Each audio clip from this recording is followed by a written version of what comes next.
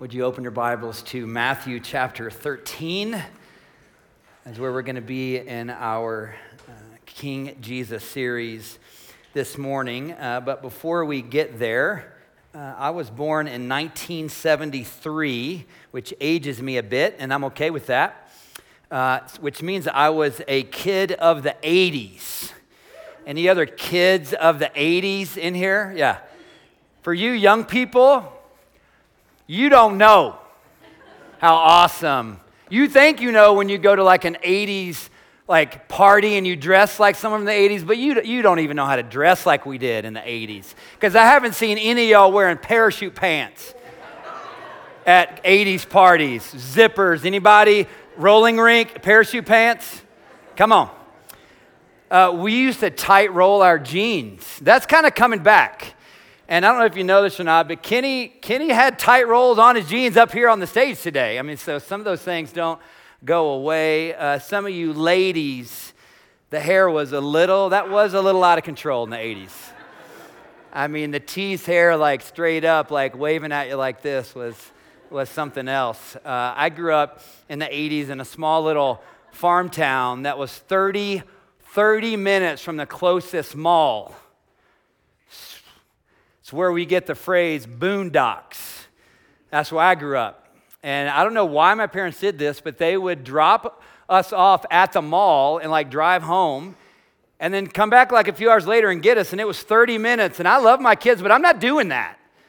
I'm not like, if there was the only mall was like down in like Longmont, I'm not driving them to Longmont and just not going to do that. But my parents did. And there was this store that had some pretty risque stuff in it called Spencer's. This is so fun seeing all the nods. Oh, yes, I remember Spencer's. And they had these posters, and they were called Magic Eye posters. And for those of you that don't know what that is, it's like this, it just literally looks like a jumbled mess. And you look at it like in 2D and it's just, there's nothing to see. But the way you look at these Magic Eye posters is you put your nose literally on the poster and you have to look through the poster. And you have to keep your vision not on what's in front of you, but what is beyond what's in front of you, right? And then you begin to walk away from the poster and then a 3D image would crystallized in the moment, and your mind was literally blown in the moment, right? And if you've never had that experience, get on Google. You could probably just put it up to your MacBook and just like push it away and like have an experience of what I'm talking about. The point I want to make in these Magic Eye posters from the 80s, well, number one, it was just to have a little fun talking about the 80s. You know, like I had someone after the first service come up and she's like, do you remember the first time you watched MTV music videos? And I was like, no. She goes, oh, I do. She was like, because in the 80s, you had magazines or you could go to a concert. But the experience of having a music video in your own living room was euphoric for people in the 80s. And she was like, and I used to dress like Madonna. So it's just fun to reflect on those things. But I wanted to bring your attention to those Magic Eye posters because the reality of those posters, it takes vision to see beyond what you initially see to see the 3D image that's out beyond you, okay? And I think this is what Paul means when he says these words in one of his letters. Set your minds on things that are above, right? Not on things of the earth. Paraphrase, set your minds on the supernatural promises, truths of the kingdom of God, not on what you only see in your natural life here. You got to have vision beyond this life to see into the kingdom, to see what God sees. I want to put up our mission statement that we have. I'm going to keep trying. There it is, our mission. Did I do that or did you do that? Yes, okay, it's going to work. This is just our stated mission statement on our website. It's connecting people. Our mission, our vision at Two Rivers It's for people to have encounters, to be a part of the movement of the new covenant, grace, and freedom of Jesus. That's our vision, is the grace on grace of Jesus. Our mission, our practical mission, is connecting people, any person, you, anyone else, anyone, people, to what God sees, to kingdom of heaven realities, freedom, hope, and healing. And I'm convinced that these truths, freedom, hope, and healing, this is what God sees. These are the things beyond the natural. This is the 3D image of the kingdom of heaven beyond our natural reality in our lives. Freedom. And you know these verses. John 8, if the Son sets you free, you are free indeed. Galatians 5:1, for freedom Christ has set us free. Freedom is what God sees because he is freedom. And the whole mission of Jesus is setting captives free. And so for us to see what God sees means that we're invited to understand and be rooted and grounded and have an experience of real, actual freedom in our lives, and then to join the mission of Christ in setting other captives free. Freedom. God sees freedom. God sees supernatural hope abounding in our lives. 1 Peter 1:3, according to his great mercy, the great mercy of the Father, he has caused us to be born again to a living hope, a living and breathing and alive hope in our lives through the resurrection of Jesus Christ from the dead. Romans 15:13, may the God of hope fill you with all joy and all peace in believing, so that by the power of the Holy Spirit you may abound in hope. These are the freedom and hope, healing. This is the 3D images of the kingdom of heaven breakthrough in our lives. But it takes vision to see through our natural experience to actually have breakthrough and see these things and experience these things in our lives. Healing. There are so many references to healing in the Gospels. We just looked at 2 realities of kingdom of heaven breakthrough healing last week in Matthew chapter 12. When Jesus saw the man with the withered hand, he didn't just see like his withered hand. He didn't just see the hard reality of his circumstances. He saw that there was more grace for that man to be completely and totally healed in his life. God sees healing. He sees healing because pain and disease is not the economy of heaven. Wholeness, shalom is the economy, is the atmosphere, is the reality of heaven. And sometimes the natural reality of our lives brings that poster right up to our nose, and we have a hard time seeing anything else, but we have to look through it. We have to look through the natural reality, the struggle, the hardship, the suffering, right? The fear in our life, whatever it may be, to get to the freedom and the hope and the healing that is more true than our present reality. And it takes faith to do that. When Jesus sees a problem, he sees the freedom, and he sees the hope, and he sees the healing. And for us to see what God sees necessitates a revelation beyond the natural. A revelation beyond the natural. I would say it this way. This is for your consideration this morning. It takes a thought to heal a thought. It takes a right thought, a kingdom of heaven thought, to heal a kingdom of this world thought. It takes a right belief to heal a wrong belief. This is what I want you to consider today as we get into Matthew chapter 13.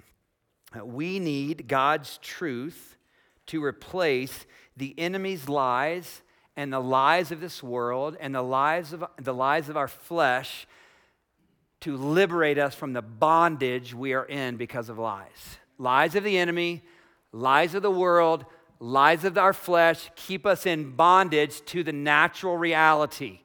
And we need a revelation of Jesus to see what God sees, to be liberated in freedom and hope and healing in our life. Here's a problem that I think is relevant for a lot of us in this room.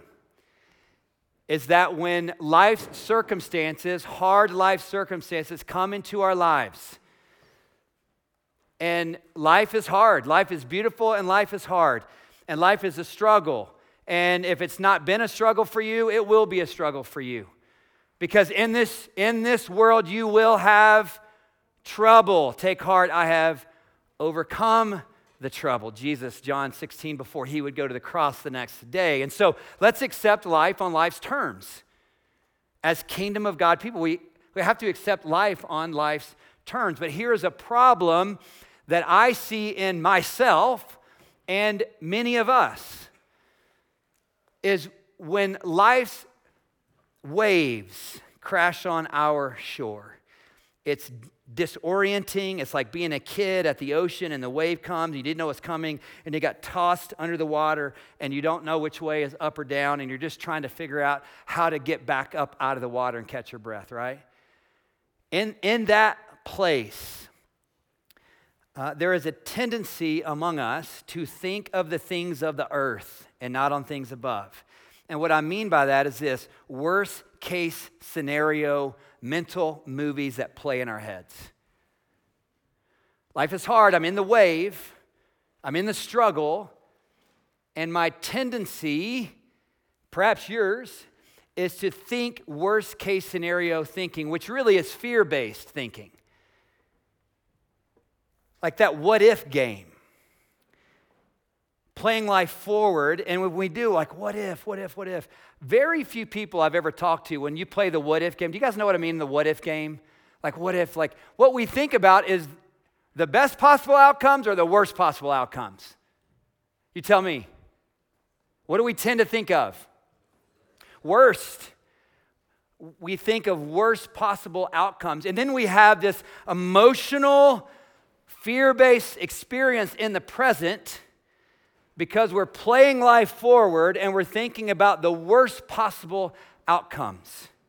And we have been equipped with the truths of the kingdom of God to look beyond the reality of here and now, to receive and to see what God sees, and to experience freedom and hope and healing even when you're in the middle of the storm. Faith is simply saying what God says about you and seeing what God sees and in your situation. And when we get equipped with the truths of God's word and we're rooted and grounded in our belief and faith in supernatural things above, we have authority to produce right mental movies in our heads instead of fear-based, anxious mental movies in our heads. But we got to walk by faith to do that, and we got to be grounded in the authority of God's word, and we proclaim the truths of heaven over our minds and hearts and lives and families so that we can walk with authority. It is important to not think about being an overcomer, like in this world you'll have trouble. Take heart, I have overcome the world. It's important for us not to think about overcoming hard things through sheer willpower. Like I'm going to grit my teeth. When my mom gets mad, she grits her teeth and she talks like this. And I have a tendency to do that as well. But we think like, it's going to be my strength that gets through this. And be careful. Be careful.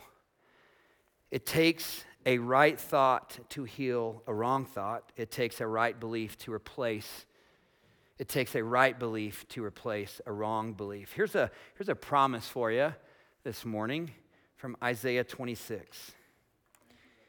You will keep him, her, everyone, any person in perfect peace, whose mind is stayed on you because he trusts you. Do you believe that verse? It's almost like, I literally almost turned right to Isaiah 26. It's almost like I could read verse 3, think about your life, read verse 3. Do you believe it? I know it's written in the Bible, but do you believe it? Will you receive empowerment from the Word of God, the living Word of God, to give you empowerment to have your eyes on things above and not on things of the earth? Because when you think about the things of the earth, especially when they're hard, you get overwhelmed. I get overwhelmed. We get overwhelmed. We're discouraged. It is normal. It is normal for life to get stressful. I think that's part of the reality, of our faith. It's normal for life to get stressful. It's not that hard to get worrisome about something, about so many things. I am at the front of the line. I told you guys a few weeks ago, my word of the year is faith, because I'm believing God to help me overcome how worrisome I am as a person. So this is me.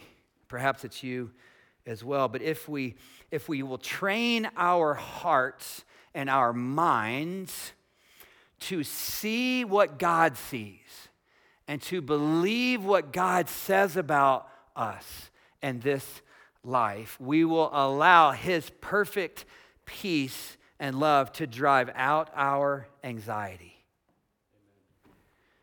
So we could do it with Isaiah 26. We could come over to 1 John chapter 4, and I could say, 1 John chapter 4, perfect love cast out all fear. 1 John 4. Do you believe that? Will you be empowered by that? Can you get rooted in that? Can that be an empowerment truth for you to overcome today, tomorrow, this week, this year, the rest of your life? Unfortunately, not everyone who proclaims believes, oh yeah, do you believe in God? Yeah. Do you believe in the Word of God as authority for life? Yeah.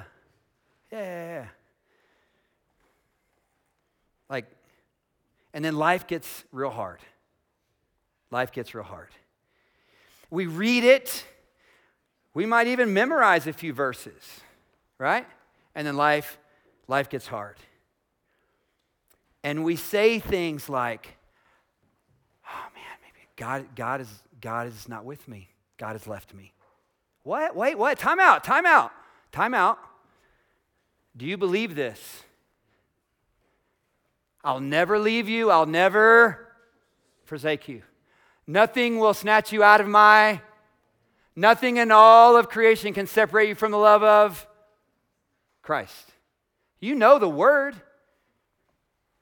How does that thought enter our head? God has left me. Or this. Oh, you know what? Maybe life is hard because God is punishing me. This is God punishing me. Whoa, time out. The just wrath of God, the holy, righteous, just wrath of God was satisfied on the cross of Calvary for you. By the blood of Jesus, you are healed. God is not punishing you. The justice of God is satisfied. God is coming to you. He's the God of all comfort. He's the God of all peace. He's the God of all hope. Why do we lose those incredibly liberating, empowering verses when life gets hard? Because the enemy gets in our ear, because we trip up, because we lose our footing in the Word. And that's what Matthew 13 is about. It's about staying rooted in the truth of God, so that when the storms come, we aren't tossed to and fro all over the place. And we say things like, God has left me, or God is punishing me, which isn't true. We will know the truth, and the truth will set us free. So, Jesus shares some realities for us to consider in Matthew 13. A lot of parables, and in Matthew 13 is a real turning point in the narrative of Matthew's gospel. And there's a couple of things that are transitioning in Matthew chapter 13. One is this: because of the persecution of Jesus of Nazareth, the persecution of the Jewish leadership, what's happening is Jesus' ministry is moving from the inside to the outside, literally. So when you read the gospel, you're like, oh, he's in synagogues. Like Matthew 12, he's in synagogues, and he's teaching in their synagogues. And in Matthew 13, he's at the Sea of Galilee. So like he's gotten the right foot of fellowship right out of the synagogues. And now he is proclaiming the message to the masses in a significant way, mainly outside.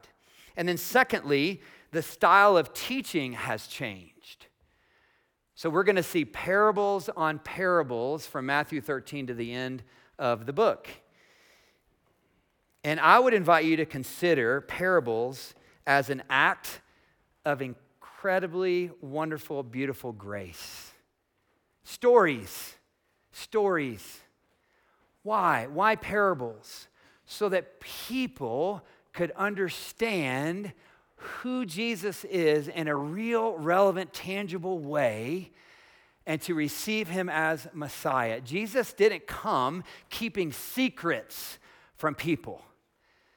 Jesus came to proclaim the truth of God to every single person.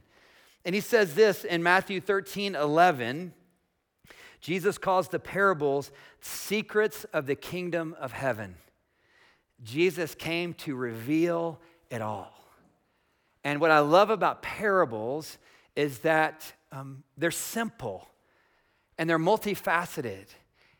And if you can grab onto the analogy from the Magic Poster, like they're so multifaceted. There's so many things to understand and glean from the parables of Christ. And the first parable that we're going to see in Matthew 13 is a really famous parable, maybe the most famous parable of all, the parable of the sower and the seed right along the soil. And I just want to say, like, this is a parable that probably a number of you could get up here and teach on. And I don't know that I have anything new necessarily to share with you this morning, but I think it's super relevant for our lives. And what I want to invite you to consider in this really well-known parable is a couple of things. One, the sower of the seed. So we have like the sower of the seed, and the seed falls along the ground. Like the sower, so one thing, as we're reading, the sower doesn't control the type of ground that the seed falls on. Like I don't carry authority and responsibility necessarily on the words that I'm speaking today, how it falls with you. That's with you. Right? When I'm reading the Word of God, like how does it fall on me? So that's one thing I want us to point out. And secondly, I think to have, sometimes I've talked with people about the parable of the sower, and there can be a tendency to look at this and go, oh, this is about salvation. This is about, like, does a seed fall and is someone saved? And I think it's a much more robust 3D reality of the parable of the sower. I think it's about salvation and it's about discipleship. And I think it's on an ongoing reality of how the message of God lands with us. And so I think just seeing the parable only as a parable about someone, are they a believer and a follower of Jesus or not? I think that's a more limited view of the parable of the sower. I would invite you to consider that this parable is for you today. I think it is for all of us. And so I want us to have a more robust understanding of it in that way. So let's read the first 9 verses, and Jesus will just give the parable, and then he'll explain it in the verses to follow. So let's just read it. That same day, Jesus went out of the house, and he sat by the lake, the Sea of Galilee. And such large crowds gathered around him that he got into a boat, and he sat in it while all the people stood on the shore. If you want to have a visual of this, like think about the eastern side of Horsetooth Reservoir. And so if you're ever down there on the shoreline trail, the topography of the land goes pretty quickly up. And so if Jesus is in a boat, it'd be like this. It's like an amphitheater. And the same is true at the Sea of Galilee, right? The topography is very, very similar in that way. And so he's created like this natural outdoor amphitheater, if you will, to teach from. And he gets in a boat and he pushes out from the shore to teach. And he told them many things in parables, stories. It's about the grace of God helping more people know and understand. Saying, here's the parable of the sower. A farmer went out to sow his seed. And as he was scattering the seed, some fell along the path, and the birds came and ate it up. So I want you to have a visual of like a garden, okay? And let's say corn, right? And they're all in rows. So in Israel, they would have these long rows of wheat, and there would be paths. I mean, it was an agricultural society, and so for people to traverse from town to town, they're always walking in between all of the agriculture that was being farmed. And it would be just like you were going to hike up on Horsetooth Rock. Like if you're hiking up Horsetooth Rock, you don't have to figure out the path, right? It's so well known because it's so beaten down by all the people that travel up and down that path over and over and over again. It's a hardened path. That's the visual that Jesus is giving them with this first example. This fell along this hardened path that people travel up and down all the time. And the birds came and ate it up.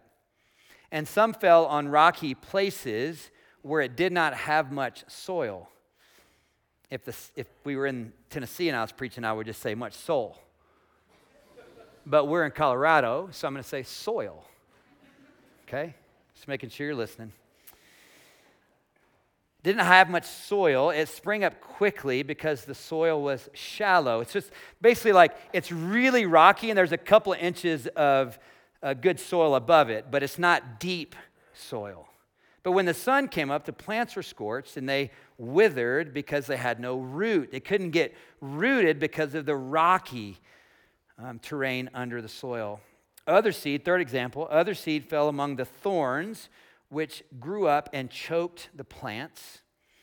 And still verse 8, still another seed fell along the good soil where it produced a crop 160, 30 times that was sown. He who has ears, let him hear. Who is the sower in this parable? Who do you think? God is the sower. And what is the seed? The message of God, right? The sower is also us proclaiming the seed, which is the message of God. The sower is a picture of someone sharing Jesus' message. Jesus himself, also disciples. And the ground is a picture of how the hearer receives the message. And again, if we're thinking of ourselves as sowers, you and I don't control the soil that the seed lands on, right? I don't have authority over that. I'm just called to proclaim the message. But I am responsible for how the message lands with me. And you are responsible for how the message lands with you. So the analogy is, how is the message of God landing with you? And again, I don't think that this parable is only about salvation. I think it is relevant for every single one of us here and now today. How is the message of God landing with you today, right now, in this moment? How do you receive what soil of your life is happening as you hear the message of God? Do we want to see what God sees? Freedom, hope, healing? Or do we choose to see things our own way? Jesus will explain the parable. You don't have to be a biblical scholar to understand what he's saying because he's literally going to spell it out for us in verses 18 to 23. Let's read those verses. Listen, Jesus says, to what the parable of the sower means. When anyone hears the message about the kingdom and does not understand it, hardened soil, the evil one comes and snatches away what was sown in his heart. This is the seed sown along the path. The one who received the seed that fell on the rocky places is the man who hears the word and at once receives it with joy. There's some initial excitement about it. But since he has no root, he lasts only a short time when trouble or persecution comes because of the word, he quickly falls away. Then the one who received the seed, the message of God, that fell among the thorns, is the man who hears the word, but the worries of this life and the deceitfulness of wealth choke it, making it unfruitful. But when the one who received the seed that fell on the good soil is the man who hears the word and understands it, he produces a crop yielding 160 or 30 times what was sown. I want to just unpack just these 4 different scenarios. The first scenario, again, is a seed that falls along the wayside. First example. Perhaps a life, a mind, a heart that is shut down or maybe is hardened to the message of God. And before it can get any rootedness, it is stolen away by the enemy's lies or by our own doubt or our own unbelief. Like it's sown, but it has no opportunity because of lies. Lies like, God can never love me. Oh, I hear you talking about the unconditional love of God. Oh, I hear you reading verses about perfect peace, but you don't know my life. You don't know what I've done. God can never love someone like me. Or this lie, I've made so many shameful mistakes. Or I'm too far gone in my addiction for my life to be restored. If any of these scenarios is you today, I want to encourage you to be open and receptive, hear this, to God's superabounding grace as you listen to the word of truth being read and proclaimed over you today. I want to invite you to slay the dragon of the enemy's lies and to receive the word that will bring freedom, hope, and healing into your life today. Open your hearts. Let his promises fill your heart with his love and heal you, and it will restore your faith. God would never hurt you. He will never force his way. And we have a choice to let his words of life come into our heart and take root and establish us in grace, or to allow his words to fall by the wayside. It takes a right belief to heal a wrong belief. Nothing in all of creation has any authority and power to separate you from the love of God in Christ Jesus. The seed that falls on the rocky ground. This is a hearer who receives God's word, and initially it's like, oh my gosh, he forgives even me? Yes. Like if God's mercy and forgiveness and grace is for me, Jason, I promise you it's for everyone. It's for even you. This is soil that gets some rootedness, but it doesn't get rooted down to endure hardship. And the moment the enemy or the world's lies, or even our consciousness condemns us with guilt, we forget about our forgiveness. We walk away from knowing the truth that we are the righteousness of God in Christ, and we feel defeated, discouraged.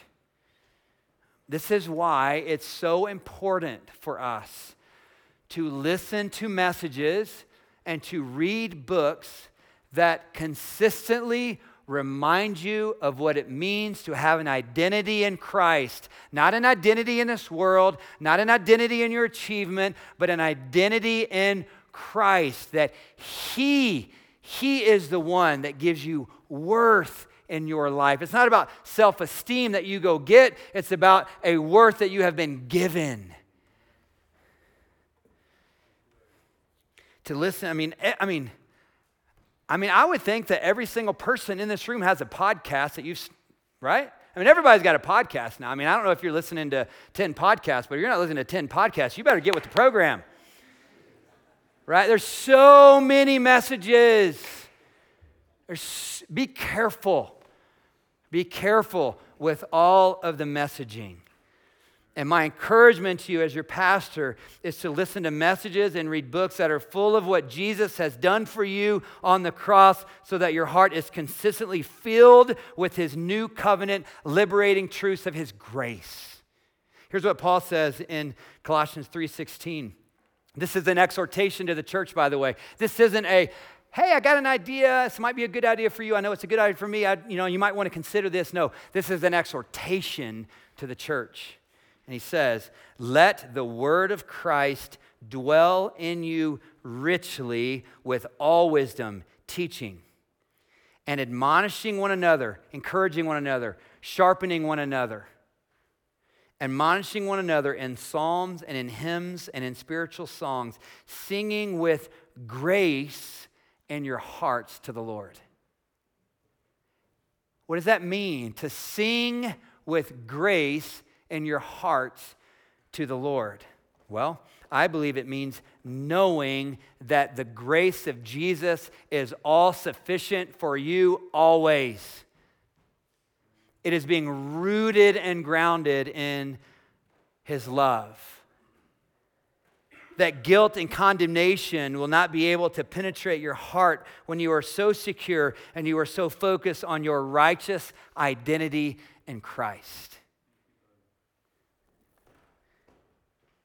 So the first example is a hardened heart based on lies and unbelief. The second is a shallow, like I don't have enough to withstand the trials and the trouble of this world. Third example, seed that falls among the thorns.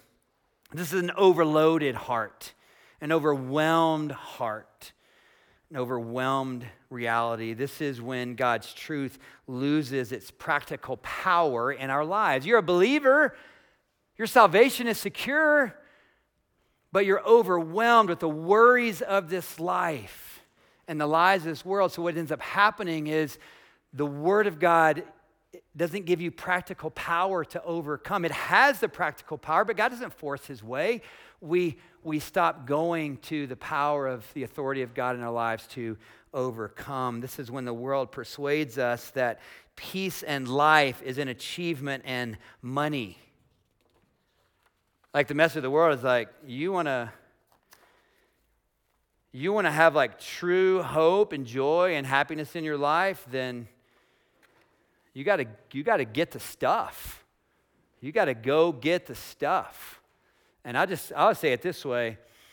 There's a lot of poor people with plenty of money in this world. That's what I think. Like you can buy sleeping pills, but you can't buy the shalom of God because it is free for you. You can't buy peace for your mind and forgiveness for your heart. The world doesn't have that for you, but Jesus has an abundance of it for you. And there's more where that came from because it's grace on grace on grace on grace. Jesus is rest for your souls, and in him there is no lack. The Lord is my shepherd, I shall not be in. Really? Truly? Like, do you believe that? The Lord is your shepherd. Jesus said this, I'm a good shepherd. Like, I'm delighted to give you good things. You shall not be in want. Do you believe that this morning? Does that give you empowerment to overcome this morning? Good soil is the last one of the parable that believes in the power of right believing, people whose hearts are open, receptive, and ready to receive all that God has for them. People who are ready to allow his word to take root in our lives so that when the storms of life come, and they will come, for some of you in this room, you are in it right now. You will not be tossed to and fro, but you will stay rooted and you will actually sing worship songs to the Lord in the midst of the storm. I want to invite you to visualize your life for just a moment. to actually see your life going forward as fertile ground. Like to see your life, your marriage, your family, your future. I want to invite you to see it as fertile ground in front of you, ground that is anchored in the hope and the grace of God. I can proclaim testimonies up here because I know so many stories of people in this room who have tasted and seen what God offers us even when life is hard, and they have not walked away from freedom, hope, and healing. And even through suffering, they will still proclaim the goodness of God in the land of the living. Seeing what God sees beyond the natural reality into the 3D reality of the kingdom of heaven, freedom, hope, and healing, seeing what God sees, surely will mean a breakthrough for your life. And this is what I believe the next parable is talking about. Like real actionable stuff in our lives is the next parable. Let's look at, and we'll close here, Matthew verse 44, 13, 44, and 45. Jesus says, the kingdom of heaven is like a treasure hidden in a field.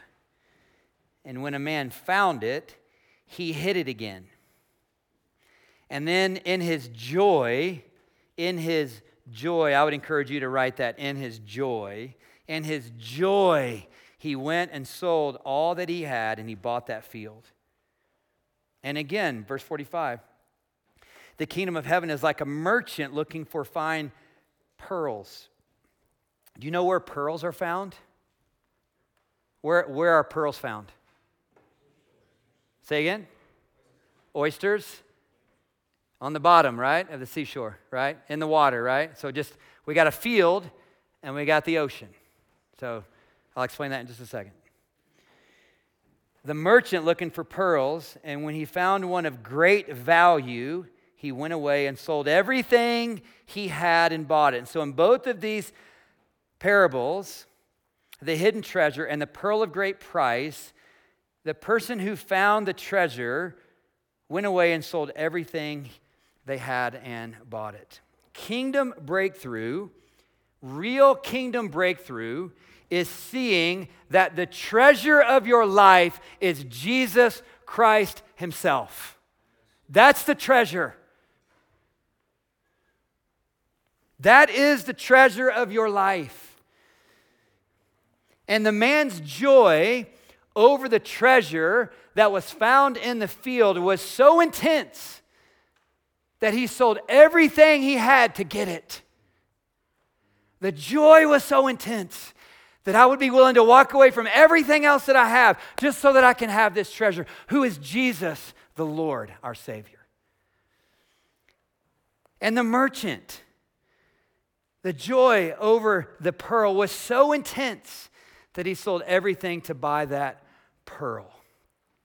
There's something in these two parables that I want to explain that perhaps some, if not many of us, don't understand the radical inclusivity of Jesus and the gospel of grace in these parables. The parable of the treasure in the field is for the Jews.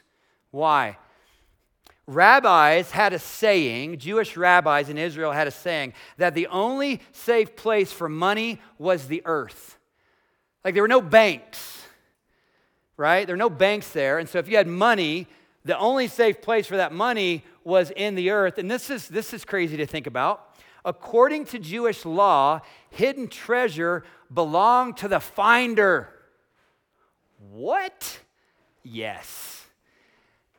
So, you had to be a really good hider of the treasure, literally.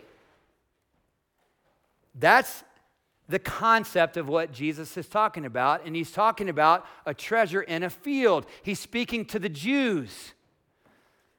Guess what what was non-kosher for the Jews to eat? Shellfish. What do you find a pearl in? A shellfish. Jesus wasn't talking to the Jews talking about the pearl of great price, he's talking to you because you're a Gentile and I'm a Gentile. And he's sitting in that boat and he's telling everyone on that hillside, the treasure is me, and it doesn't matter if you're a Jew or a Gentile, I'm the treasure for the whole world. And it has caused me to go like, I kind of want to get a pearl necklace.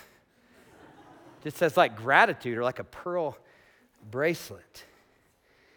But in both parables, and here's the deal, it's a parable, it's a story to help us understand the reality of the kingdom. And what I'm proclaiming to you is that Jesus is the treasure, whether you're a Jew or a Gentile.